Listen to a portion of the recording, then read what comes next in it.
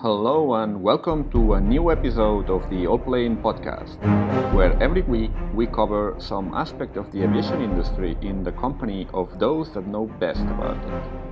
But first of all, allow me a quick reminder that you can find all episodes of this podcast, as well as many other interesting stories about aviation on our website, allplane.tv. That's ALLPLANE.TV.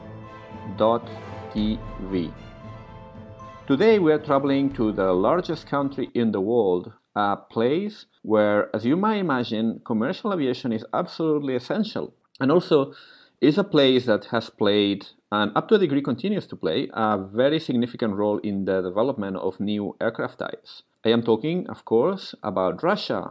When it comes to airlines, I can say a lot has changed since the messy times that followed the downfall of the Soviet Union.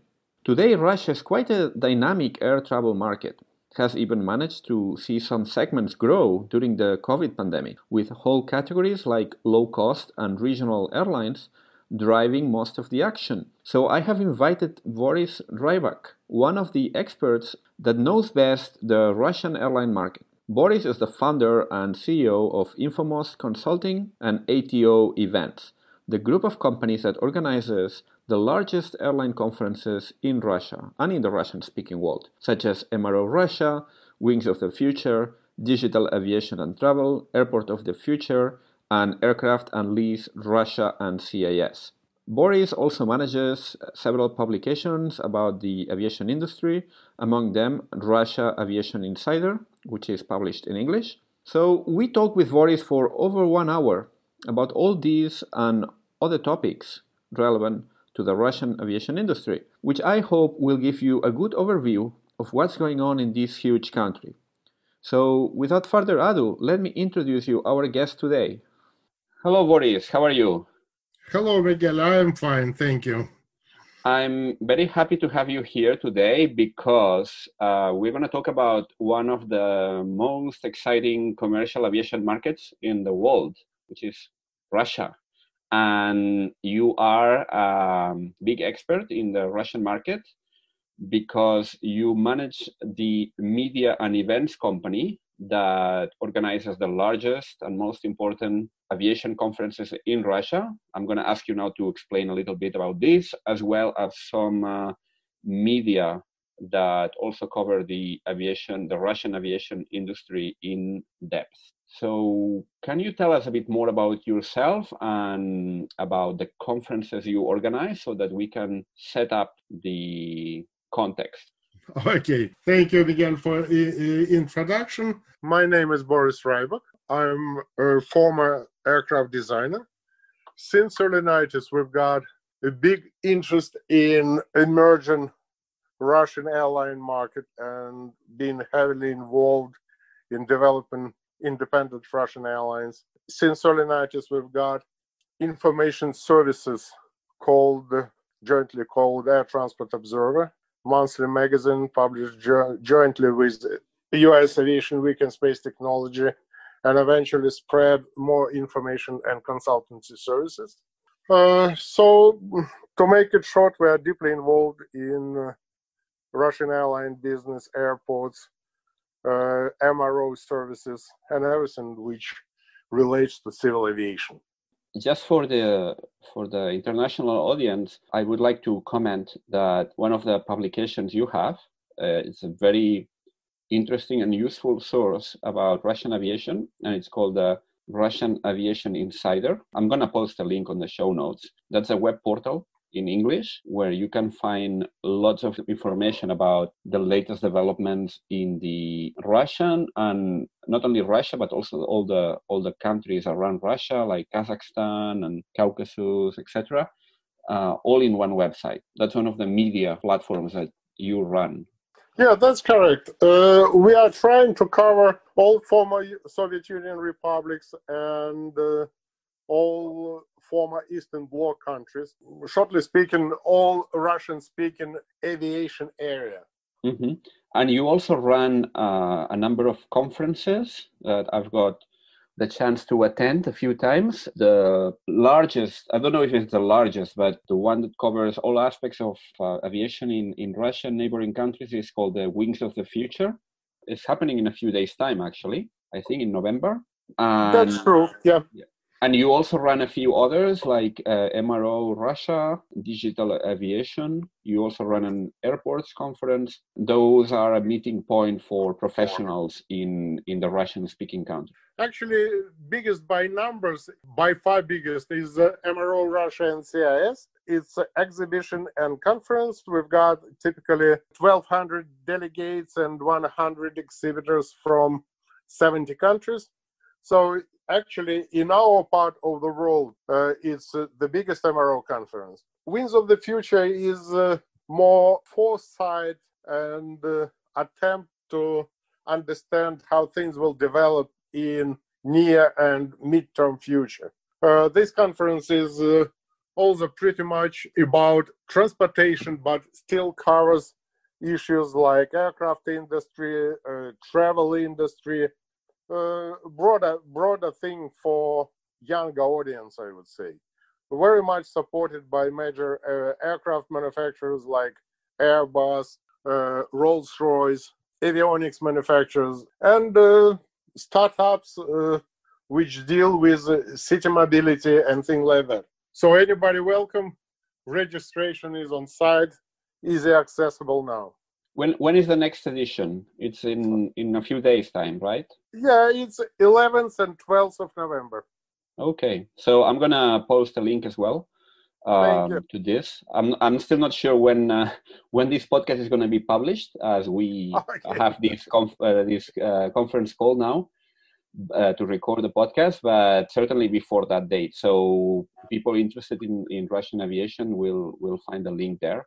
Yeah, so actually Russia is quite an interesting part of the world when it comes to aviation, because it's got its own dynamics. It's a region unto itself, and I would like to start by discussing a little bit the general landscape in the Russian commercial aviation market.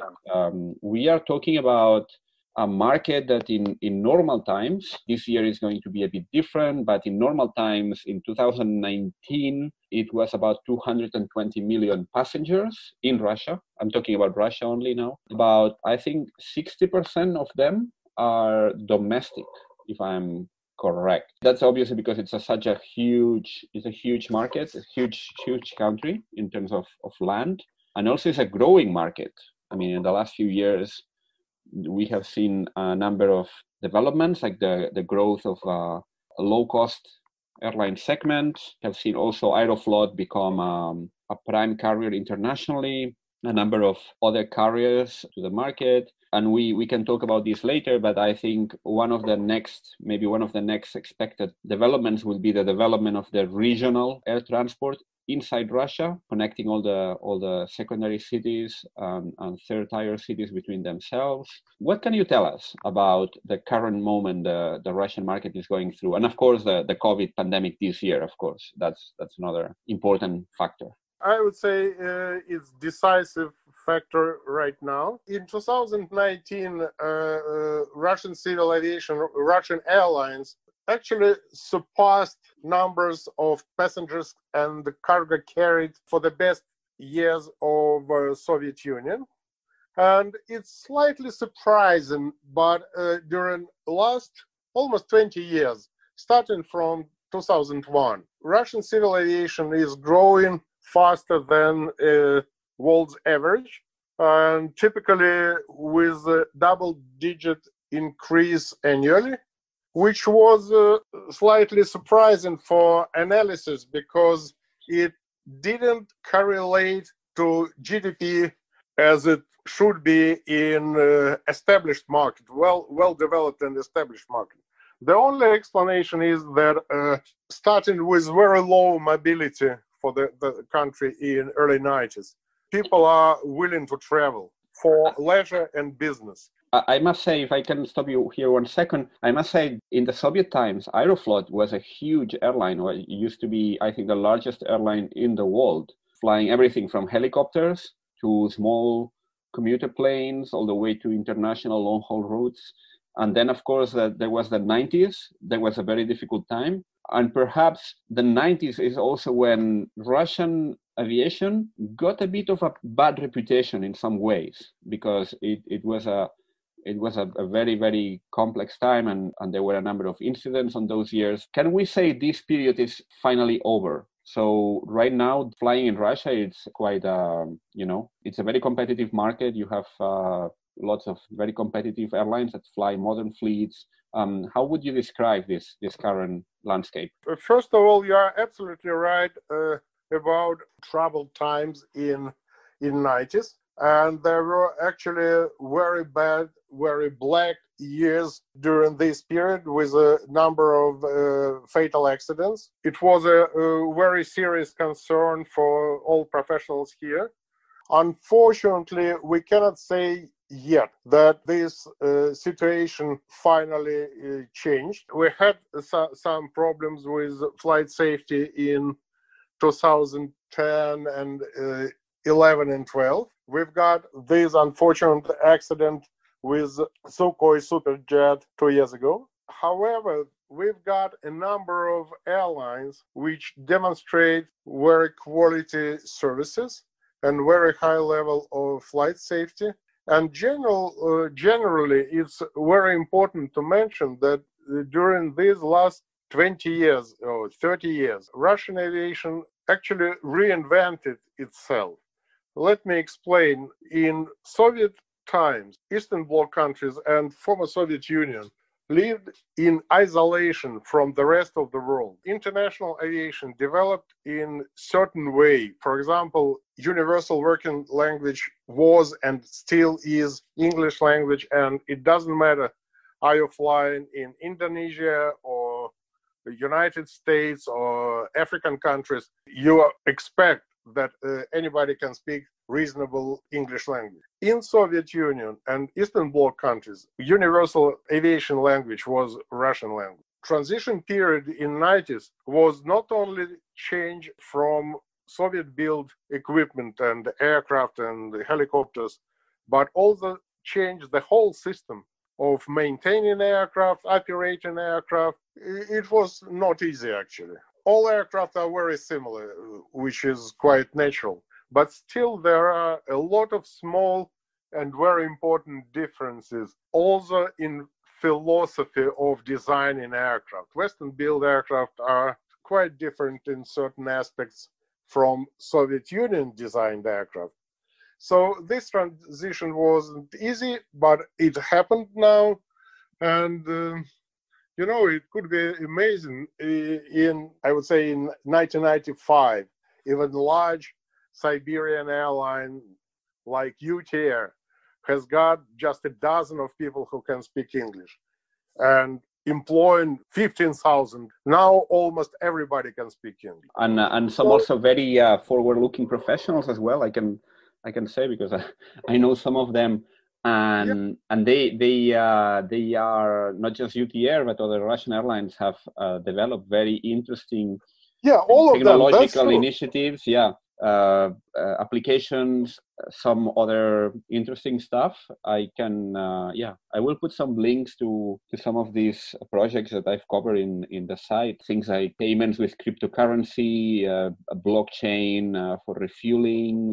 There's lots of different very advanced initiatives taking place right now in the Russian market, and most of them are the initiative of the airline. Yeah, that's true. And another huge change happened with airports. People who are older potentially could remember old Soviet airports, especially degrading during last years of Soviet Union and first years of independent Russia. And it was not very pleasant places, including international gateway to the country, Sheremetyevo Airport. Today, we've got pretty modern facilities in most of large cities, and Moscow and St. Petersburg are taking a lead in that.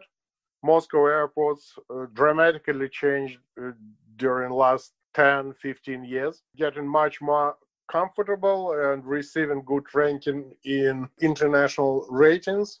And jointly with the whole system, they are growing in terms of traffic every year. Sheremetyevo a couple of times during last 5 years was announced fastest growing European airport in its category of large airports. So you are absolutely right. Technology advancements with Russian airlines and airports are quite impressive. Yeah, and I can say I have traveled to, I have seen some of the old airports, there's still a few, in the regions mainly, and some of the new airports, and it's like two different planets. I mean, Absolutely. you have still both existing in the system, but I think in the World Cup in 2018, there was a big renewal initiative, lots of investment going into these new airports. Absolutely, that's right. So if you had to explain the structure of the Russian commercial aviation market to someone that doesn't know anything about it, how would you start? I would say there is a big group, which is Aeroflot. Then there's a group of large private companies that like S7, which is now the largest, I think right now because of the effects of the pandemic and the lack of international connections. I think S7 became the largest airline in Russia. That's correct. Aeroflot Group is still larger as a group, but as an individual airline brand, S7 now it's number one carrier. You have other carriers like UT Ural, and then a whole range of regional and local carriers, some leisure-oriented carriers. That's also quite a big market of all the Russian people going to warm places to spend their holiday. That's also, there's 4 or 5 specialized carriers in this market. How would you describe this market? You quite correctly described the whole configuration. So it's after very long struggle with the strategies, Aeroflot finally has got what I think is very reasonable and very promising strategy dealing with 3 brands. Aeroflot, like intercontinental first-class luxury airline, low-cost carrier, which is a basis for future growth. It's low-cost carrier called Pobeda, which is going to operate most of Aeroflot domestic flights and short and mid-haul international flights using narrow body fleet of Boeing 737. And by the way, this first class Aeroflot airline, it looks like it will be all Airbus airline, operating mostly A350 aircraft and A320 family, mostly A321. Yeah, actually, there was this news story quite recently, and I was quite surprised because until now, Aeroflot had a kind of a dual fleet strategy with both Boeing and Airbus, and then they had an order for Russian-made future MS-21 airliner. They had also a significant number of superjets, but it seems that now it's been decided that there's going to be a complete realignment of all the airlines in the Aeroflot group. So as you mentioned, Aeroflot to become Airbus only, and the Russian-made jets are going to go to another subsidiary called Russia. It's going to be focusing mainly on the domestic market and also on some bases on outside Moscow, so in St. Petersburg and I think other regional bases. And then you have the low-cost airline that in principle is going to get all the 737s from Aeroflot, but I read that they might actually transition to Airbus in the medium term. It's not certain, and I understand they are just underway in making assessment of what type of narrow bodies they are going to concentrate in future.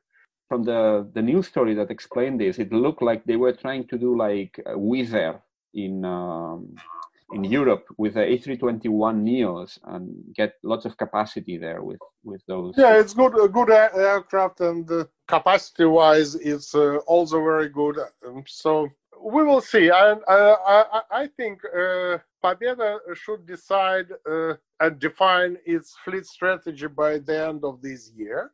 And naturally, because of pandemic, they've got enough time to think about what they actually want to have. So we've got this group Aeroflot, which is eventually will dominate Russian airline market. And there are two other airlines as well that we haven't. Well, I mentioned it briefly, but actually three private passenger airline and one cargo airline, which makes four, and three Urals and Siberian airlines. Ural Airlines, naturally based in Yekaterinburg in Urals Mountains.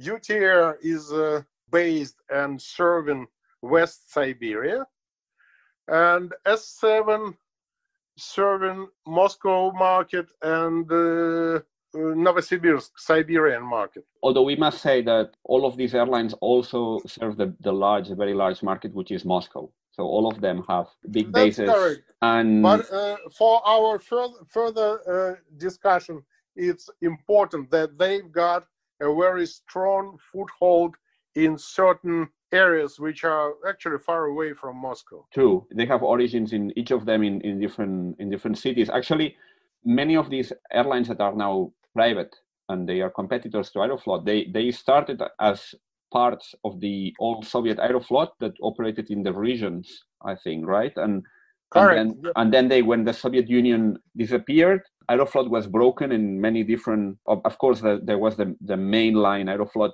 remained, but many of the different regional units were broken, and they were taken over by private investors that then developed them into what are now all these other airlines, private airlines that operate in different strongholds, to call it some way, across Russia. And also in Aeroflot Group, there's another interesting airline, which is the Far East, Aurora, that is based in the part of Russia that it's on the Pacific coast. It's partly owned by Aeroflot and I think partly owned by the regional government. And it's basically oriented towards Asia. You have this airline, which is 11 time zones away from Moscow. It gives you an idea operationally. It has to operate as a separate entity because it's basically there's very little overlap time-wise, and it flies in the region in the far east of Russia, but also going to Korea, going to Japan, to all the countries nearby. What's going to happen there? Because I read that Aeroflot wanted to divest from that airline, and maybe there was a new airline being created to increase air service in that part of Russia. New Aeroflot strategy doesn't include this airline in further development, and Aeroflot made it absolutely clear that they would like to leave it alone. Russian government has got a plan to develop what they call Far East Airline. There were discussions whether it should be new startup or should be an alliance union of existing airlines. Meetings and talks about that are held virtually every week. And the basic scenario is to have two airlines from Yakutia, Aurora from Sakhalin, and airline from Khabarovsk, another large city in Russian Far East, and organize a sort of alliance, they call it union, of airlines with joint marketing strategy, with joint and coordinating fare policies. But so far, it's not clear who will have decisive stakes in this airline or this union. Mm-hmm. And actually, all three major regions, Yakutia, Khabarovsk, and Sakhalin, are actually willing to have control over this union, which is not feasible, actually. Somebody should compromise these ambitions, and it's fully underway, and hopefully by next high season, next spring, they will have some workable organization. I mean, joint organization. All these airlines are operating individually, and I would say have pretty good performance. And there's also Russia, which is another subsidiary of Aeroflot that is mostly focused on domestic market. It has some international flights as well. What's interesting is that it seems that it's going to get a Russian-made fleet as soon as the MS-21 becomes available, it's going to get a relatively large number of them. It's going to be flying mostly inside Russia. That's correct. And the role of this airline is mostly to promote socially important issues, help government to implement industrial policy. Historically, this airline during last several years was responsible for providing connectivity between Central Russia and Russian Far East, flying between Moscow and St. Petersburg and cities on, as you said, Pacific coast of Russia. Peculiarity of this operation was, and still is, they are heavily subsidized by government, and they've got so-called flat fares. No matter when are you flying, no matter what's going on the market, it's a flat fare, and I would say very low. In real terms, it's something like $300 return flight from Moscow to Vladivostok. Yes, I remember. I did fly actually to Sakhalin once from Moscow in the winter, which is not the high season, but still, I think it cost me something like $300 return. I suspect that you are not eligible for these okay, well, low fares, because it's mostly for young people and pensioners. So there are certain categories who can enjoy. I found it on the, I don't remember if it was the airline website or it was some of Expedia or some of these searches. Anyway, it's very cheap. And it's an 11-hour flight or 10-hour flight, so it's like flying from Europe to California, more or less. And yeah, that's true. But government trying to stimulate people to move more between Central Russia and the Pacific coast, and they're doing that. They're flying other subsidized routes. So idea that this airline would be a launch customer and I would say operational trial ground for new types of Russian designed and Russian built aircraft looks pretty much logical. You know, it's interesting. Historically, St. Petersburg Aviation Group, which included airport and airline, which was called Pulkovo at that time, was very fond of operating Soviet-built aircraft. They were actually most enthusiastic about keeping Tupolev Tu-154s as long as they potentially can, and they loved Soviet aircraft.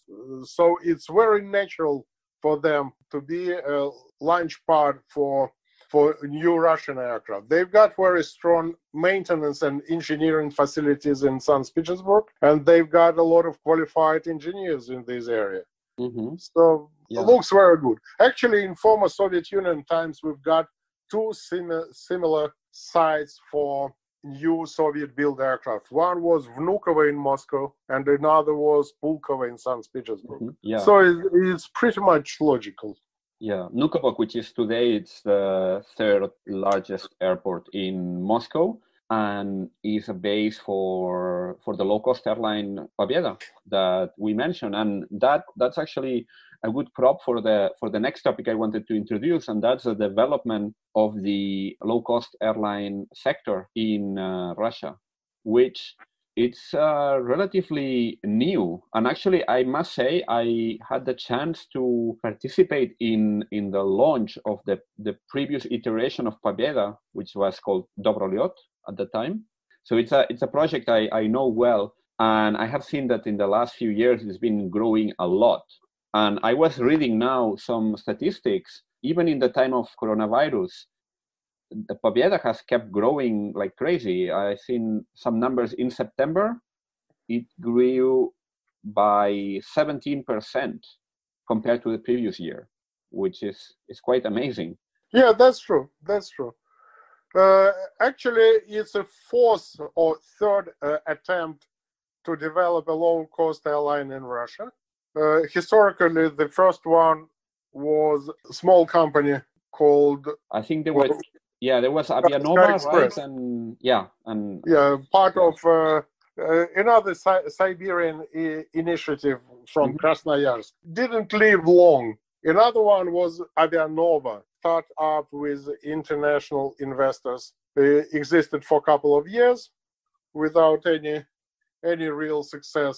Then it was short-lived Dobrolет, and finally everything was in place with an airline called Pobeda, which is claimed to be a complete success by Aeroflot Group. You can see figures, and actually it's regardless certain controversy, I would say, which is typical for LCCs all around the globe. Pobeda is loved by Russian people, and they vote for this airline paying rubles and dollars. And success of any low-cost airline is in 100% load factor. If you can have your planes flying, I would say 12, 13 hours a day, fully loaded with passengers, you've got the chance to be successful. If you don't have these two components, very high utilization rate, and Pobeda has got a sort of records for Boeing 737's operations in terms of average daily or monthly flight hours. So you've got extremely high utilization rate of the aircraft, and you've got low commercial load factor approaching 100%. Then you can keep fares pretty low.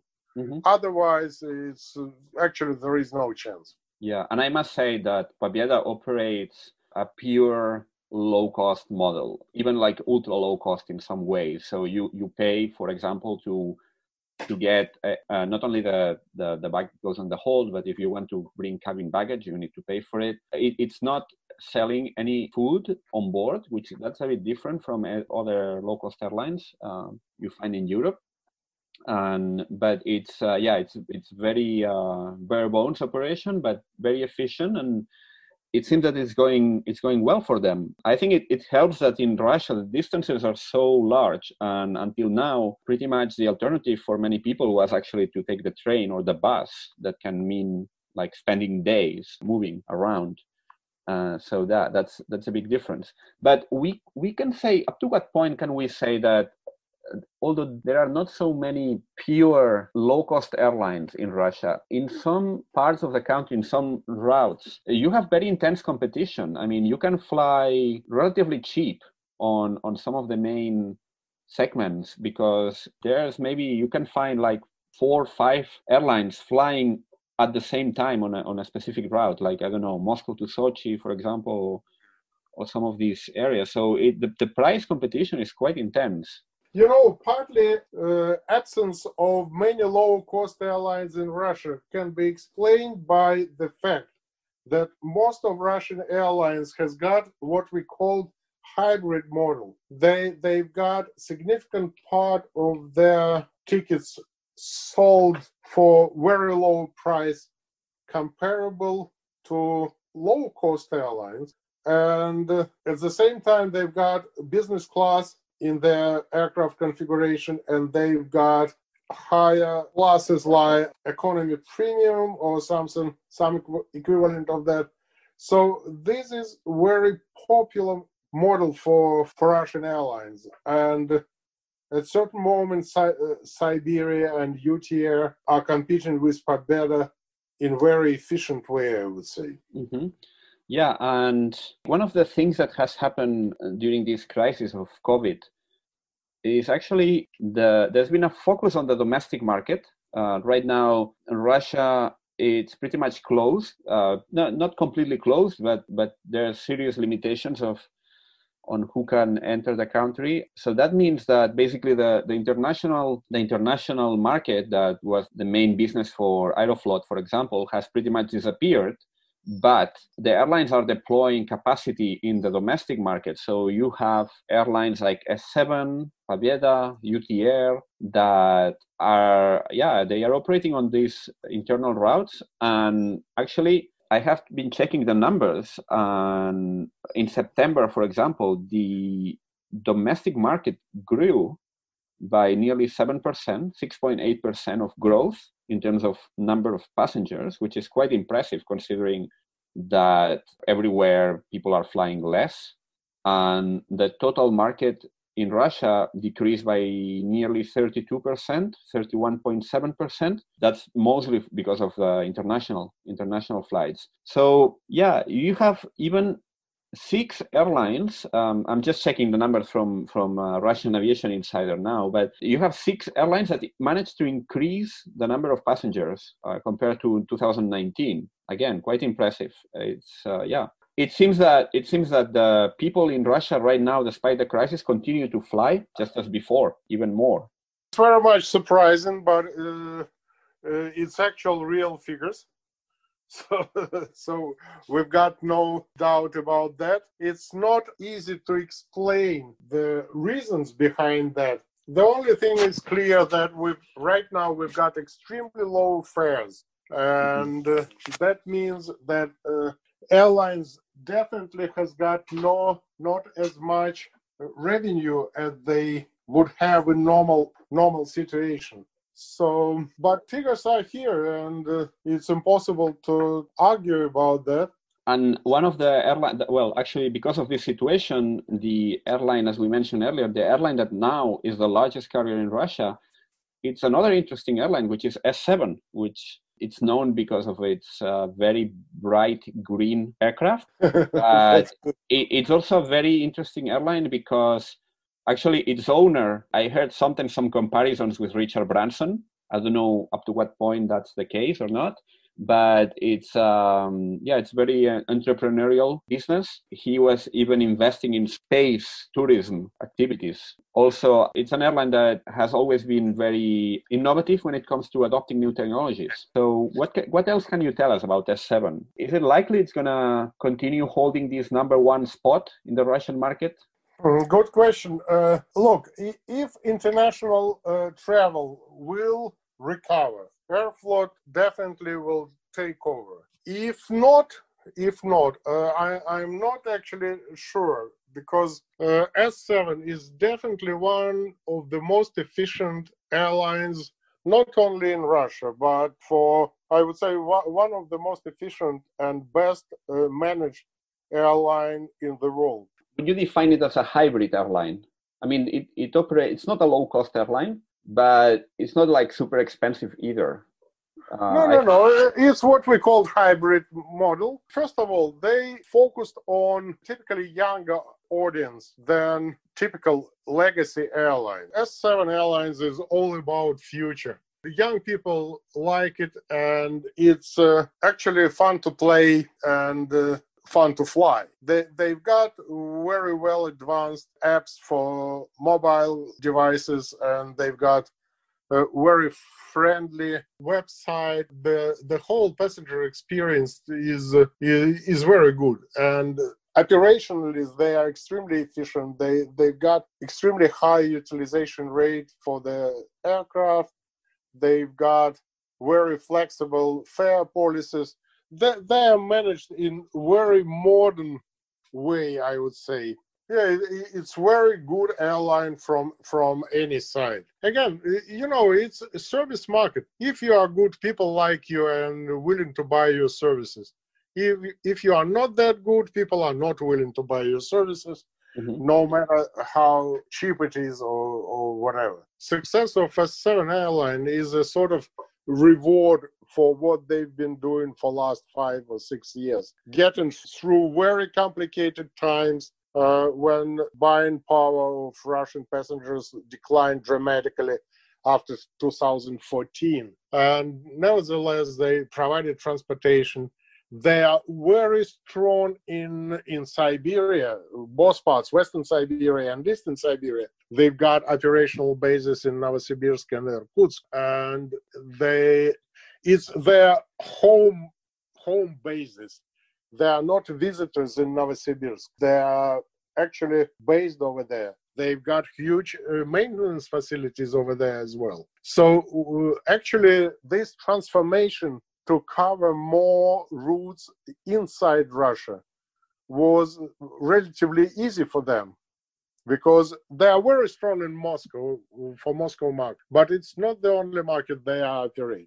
Novosibirsk is very strong and very important. And actually, that's another interesting market that now it's been the object of much talk in Russian aviation. I think it's also a development priority for the government. It's the regional market, because there are many flights in Russia go through Moscow and St. Petersburg, but I think now we are starting to see some other carriers deploying capacity to link all these secondary and third tier cities between themselves, a bit like what has happened in Europe, for example, where you got a development of many city pairs that seemed a bit unlikely just a few years ago, but the overall growth of the market has made possible, and the right product, the right prices has made it possible for many of these regional markets to emerge. And here we have two players that are already well established and already for quite a few years, UTR and Ural.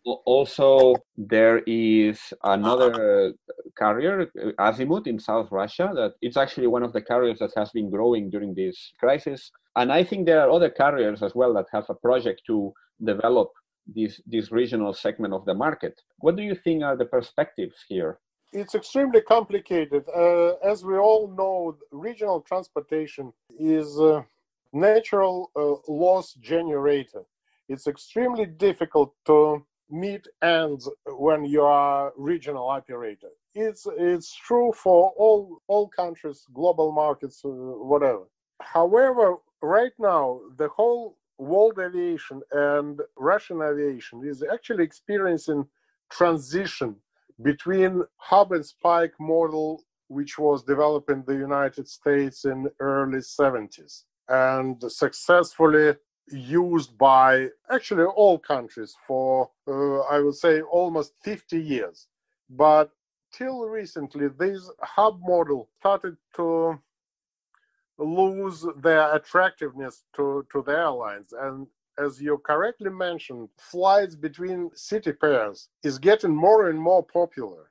In that respect, it's interesting transformation, which give a chance to regional airlines to be viable, independent operators of regional route. We are seeing this process right now in the United States, in Europe, and in Russia as well. You politely said that many flights in Russia are tied to Moscow or St. Petersburg. In reality, these two cities contribute more than 80% of all traffic. It's wow, not 80%. Many. Wow. Yeah, it's virtually all. Now airlines like S7 and UTR developing city pairs inside Russia, and startups like Azimut are doing actually the same. They are simply serving different regions. For some historical reasons, south of central Russia was left without any own airline. And naturally, that Moscow-based airlines like Aeroflot, Pobeda, and S7 just trying to take a cream of this pie and serving only high-intense routes. And they were absolutely not interested in developing intra-region route. And on the other side, this Azimut airline, which based on south of central Russia, naturally is interested to develop its own home region first, and then go to Moscow. So similar situation is in certain parts of Siberia. And you mentioned Russian Pacific coast or Russian Far East, as we call it. Absolutely the same situation. They need local regional airlines, which will concentrate on certain regional markets. So it goes like that. And we've got a couple of pretty well-established regional airlines. In central Russia, we've got 3 or 4 of them in Siberia.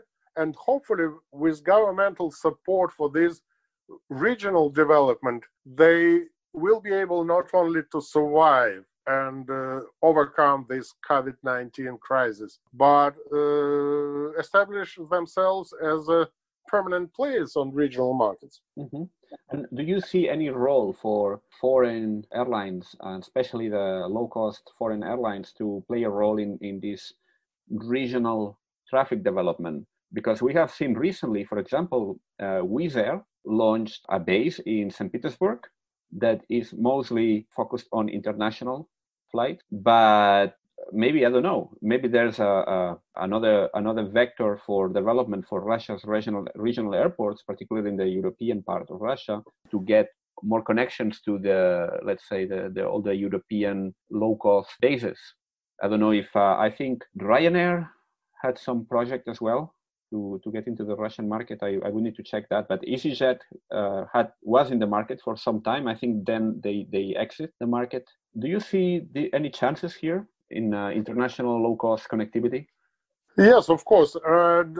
Let me explain. It's extremely interesting and extremely sensitive area. Very, very unfortunately, Russia and European Union failed to sign any modern type of air traffic agreement. And right now, relations between European Union and Russia in air transport area are still governed by bilateral air traffic agreements with each individual member of European Union.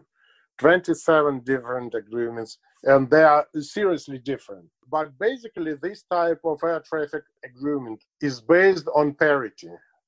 So, to make it simple, it defines number of seats from each side, and it should be equal. Number of cities served should be equal. Everything should be equal. It's a very obsolete system which doesn't exist in Europe for already 20 years. It's a huge limitation for developing international air traffic. St. Petersburg city government and Pulkovo management somehow managed to receive this permission for, it's called seventh freedom of air rights. So they have a special regime where they can. Yeah, it's not special. It's in international aviation. We've got something like actually 8 levels of air freedom. So seventh freedom is where you can fly between 2 countries, which is not country of your registration. That's why Wizz Air, which is registered, as far as I understand, in England. I'm not sure. Or in Hungary. I'm not sure, but in any case, they can be based in St. Petersburg and fly to France and Italy, which is definitely not where they base. Russian Airlines has got no similar rights, which would be, I would say that Aeroflot or S7 will be based in Alicante and fly from Alicante to Nice and to London. That would be equivalent of this seventh freedom of air. But can they fly inside Russia? So Wizz Air could theoretically launch? No. Okay. It would be, it's called cabotage freedom, eighth freedom of air, and it's not allowed. And it's the whole system is introduced in St. Petersburg right now. To put it simple, it's a huge discrimination of Russian airlines. That's why Wizz Air and potentially Ryanair has got limitation to fly to cities in Europe which are not served by Russian airlines and located at distance more than 200 kilometers from points served by Russian airlines. So it's a bit early system, but I would say that it will provide a significant boost of low-cost international traffic in our part of the world. We all know when Ryanair or EasyJet or Wizz Air goes to certain location, traffic is boosted. That happened in cities which were tried by large legacy airlines. They tried to fly to cities like Dresden, Bratislava, or other relatively small locations in Europe and failed all the time. When Ryanair or EasyJet goes to cities like that, traffic is boosted and airports are recovering. So in that respect, they are probably the most efficient stimulus for everybody, for starting from city governments and ending by big legacy airlines to develop traffic.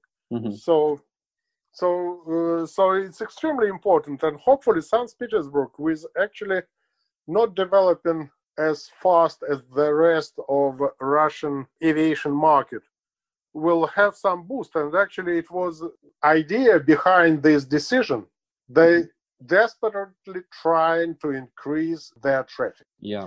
And honestly, it's almost impossible task to do when you've got fantastic airport and fantastic airline based 150 kilometers out of you in Helsinki, when you've got the major Russian hub just 800 kilometers between you.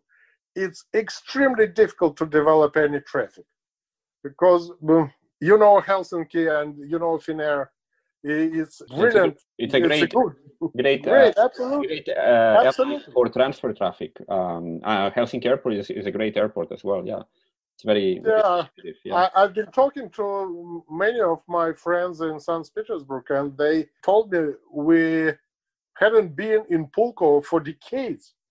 Just jump in your car, go to Helsinki, fly anywhere. But the thing is, St. Petersburg is a great tourist destination, and that's actually one of the next topic I wanted to introduce is how this pandemic, it's with the closed borders, is making many people holiday inside Russia, stimulating all this traffic to tourist destinations inside Russia that are often overlooked because many people in Moscow, for example, they tend to holiday when they have some free days. Maybe they go to Europe, or the people that can afford it, of course, they go to places like London, Paris, or Nice, or Italy. Barcelona. Barcelona, of course. Yeah. Yeah, the flight is always full. Yeah, and we go to Barcelona. And other people that more on the beach tourism side, they go to Egypt or Turkey on packages.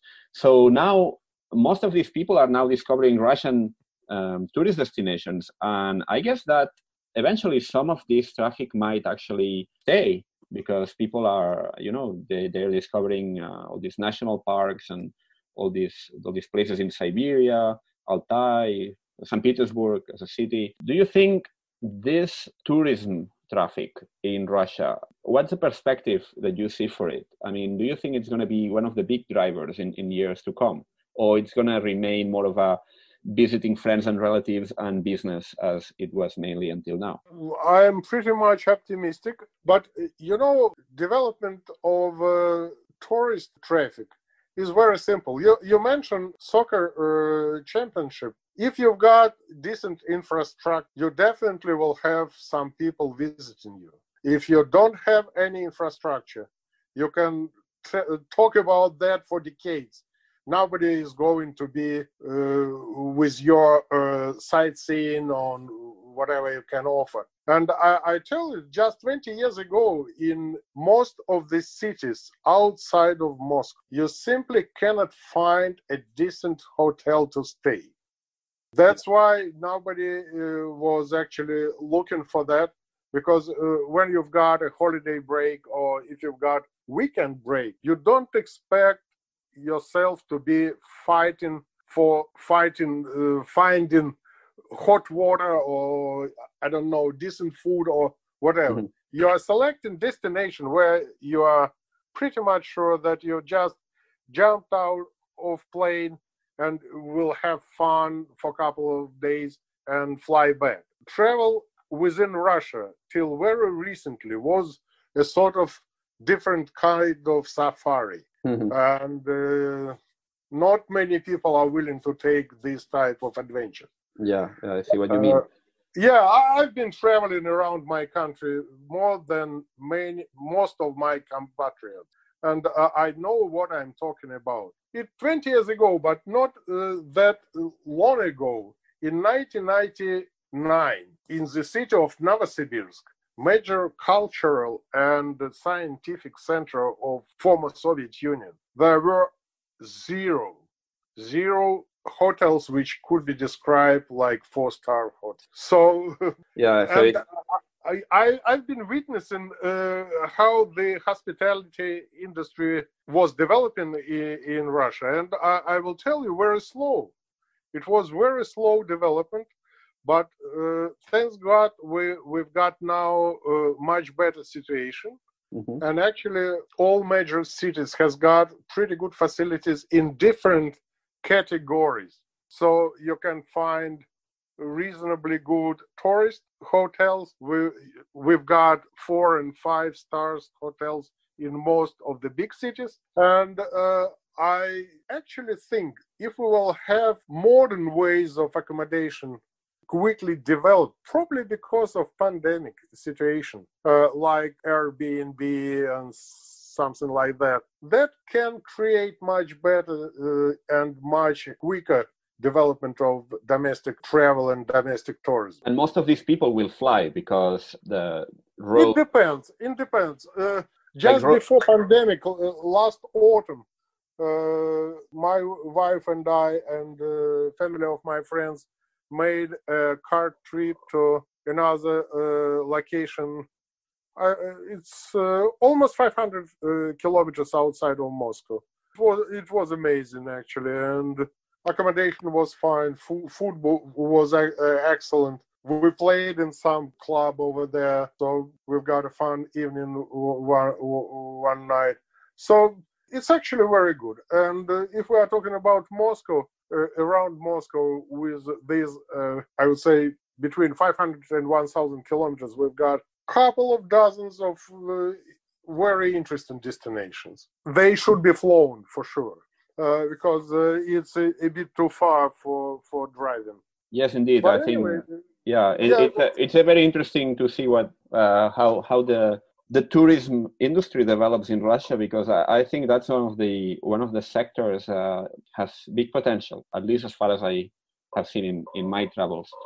Just to wrap it up, I wanted to ask you, you're an engineer, you have worked in aircraft design. What's your take on the Russian airliners?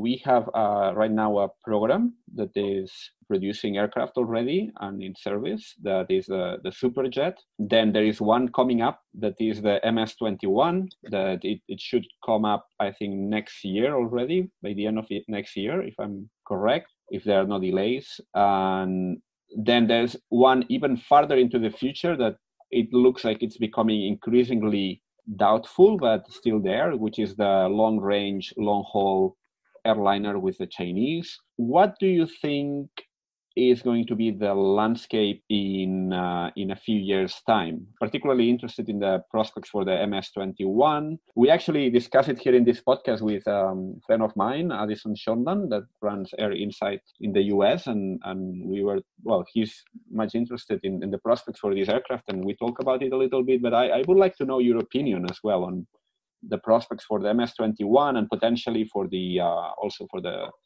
future Russian-Chinese long-range airliner and the Superjet, that it seemed to have been a bit not as successful as expected originally. Let's try to make it simple, not to overburden people who listen with the technical details. Sukhoi Superjet is a previous generation aircraft designed by organization and people who are mostly has got no experience of designing civil passenger aircraft. At the same time, at the start of design process for this aircraft, there was wrong marketing assumption that regional planes will be in high demand for a very long period of time. Unfortunately, its assessment proved to be wrong for all regional aircraft manufacturers. And we know what happened with Bombardier, we know what happened with Embraer, and which were looking very promising at the moment when Sukhoi Superjet was launched. I mean, in early 2000. Another complication was that this group of people who never been dealing with the civil aircraft design, because Sukhoi is not Ilyushin or Tupolev who's got some experience. Decision was made to make it international cooperation project. And it was actually first attempt in Russia to be an integrator of a large number of systems from different suppliers, starting from engines, avionics, all aircraft systems, and major systems like landing gear, for example.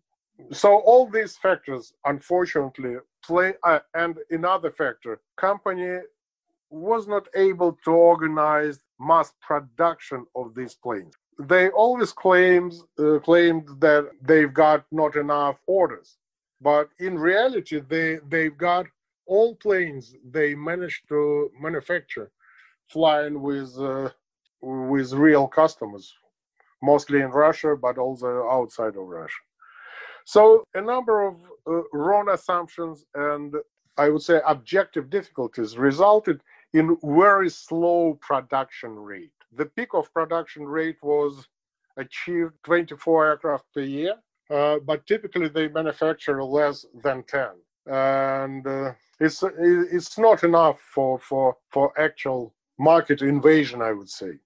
So currently we've got something like 180 aircraft operational. I heard that one of the issues was the post-sale support. Look, Sukhoi and the civil aircraft of Sukhoi GSS, it's or military or ex-military manufacturer. They've got no idea how to maintain aircraft in civil service.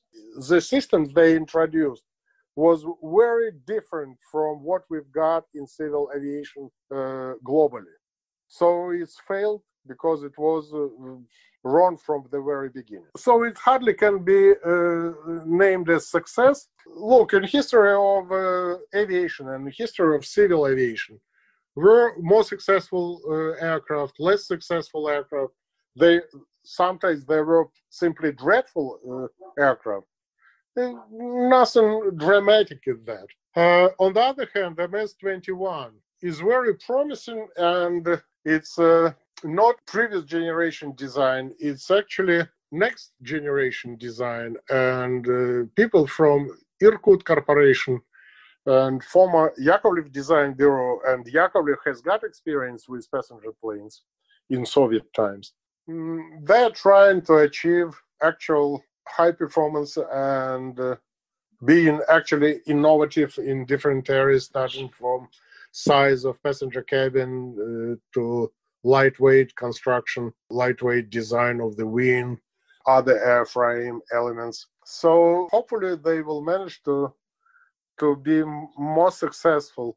On the other hand, there is an actual challenge in producing these aircraft. Look, Airbus is producing 40 to actually 50 narrow-body aircraft per month. And this is actual serious production. When you are selling hundreds of aircraft, you've got a chance to find remedies for all teething problems, all initial flaws in designs and systems integration. And so if you are building a couple of aircraft a year, it's totally different way of dealing with aircraft. Because you mentioned this, how they call it, after-sales support, or as we call it, flight worthiness. You have to have spare parts. If you've got dozen of aircraft flying, you hardly can expect that your suppliers, Tier 1 and Tier 2, will build spare parts in hundreds. If they are building spare parts and systems in dozens, they will cost like they are made of gold. So it's everything interconnected. Another problem for all manufacturers around the globe, they are developing aircraft for decades. By the time they start flight test, these aircraft are obsolete. They are actually from previous generation. Yeah. And costs of this development are escalating ridiculously. It's actually a lot of fun. In 60s and 70s, 5 Russian design bureaus and 5 American design bureaus build prototype aircraft virtually every year. And every second year, one of these prototypes was placed into series production. And costs were, I'm reading a book right now about Lockheed. Costs were 3 orders of magnitude less, simply uncomparable. But now, if you don't have $5 billion and 10 years for development, you're simply not going to talk to your clients. It's ridiculous. Trust me. Yes, actually, yesterday I was talking with a company, it's going to be in the podcast soon as well, that are working on hydrogen propulsion. Yeah, we were talking about this, about how once you have all the system in place, it's very costly to change. So now if you want to really change the technology, it's not just the technology must work, but the whole ecosystem built around that needs to move, and that's very slow. Even if now lots of people working on these electric and hydrogen designs, but there's all the backlog of the current technology that's going to be around for decades in principle. So it's an interesting situation in the coming years. As we move into these disruptive technologies, how this transition is going to happen. Yeah, it's actually a big talk, and it's a quite different subject, but probably not for this podcast. But look, a guy whose name was Ben Rich, who was Lockheed Martin boss and Skunk Work division, developed and built for flight test 2 absolutely revolutionary new technology planes called F-117, the first stealth fighter. 2 planes for 14 months for $34 million. It's absolutely new technology. Nobody has got experience of doing that. They made everything. They built 2 real full-scale prototypes for these fighters within 14 months for $34 million. That happened in 1974. But with all inflation and everything, you understand, $34 million crazy, cannot transfer in $8 to $10 billion currently, which is typical price tag for developing simple passenger airplane. Because compared to this first stealth fighter, building wide body planes like these 969, or I can't remember what they call it, Russian Chinese wide body. Yes. It's not a big task. It's actually for normal aircraft designers and normal aircraft designing company. It's a task for 5 years. I would say $1 billion will be a sort of healthy suggestion. But that project that doesn't have a date yet, right? I mean, it's sometime in the next decade. It's frozen. Mm-hmm. I've heard it's frozen for time being. It's a pity, actually, because we must train Chinese designers to master and manage all designing and building all types of aircraft, because I've got impression that pretty soon they will be manufacturing all flying aircrafts like they are manufacturing all electronics right now, or all clothes and almost everything else. Mm-hmm. Yeah. So, well, we'll see. I'm going to post a link on the show notes, because in the last edition of the Max Air Show, there was a mock-up of this projected airplane with a cabin. It's just a mock-up, but you could visit it, and they were showing it around. So yeah, quite interesting. But yeah, well, I think we've covered lots of ground. There are so many things happening in Russia, and I think we still left some out of the table. But I think I think that's been a great conversation to get really an update about all the hottest things taking place now in the Russian commercial aviation industry. If someone wants to know more about the conferences that you manage and the websites you manage, where should they look?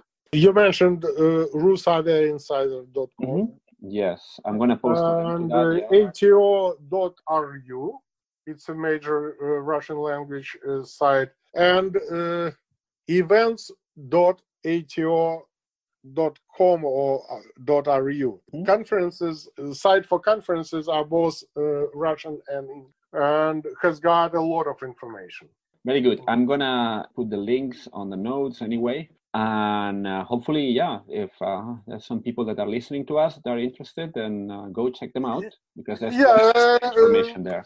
And actually, I don't know if it makes sense or not. You can put my email anywhere. In any case, everybody knows that. Mm-hmm. So you can write me and I typically answer, so why not? Mm-hmm. Very good. So thank you very much, Boris. It's been a real pleasure. Oh, it was a pleasure, actually. And if you will think about something else, just give me a call and we will do that. Thank you so much. Hopefully speak with you soon. Thank you. Bye. You. And one more thing before you go. Remember, you can subscribe to the Allplane Podcast on Apple Podcasts, on Spotify, on Google Podcasts, Stitcher, and many other platforms. If you like this podcast, please do not hesitate to give it a good rating or to recommend it to a friend. See you soon.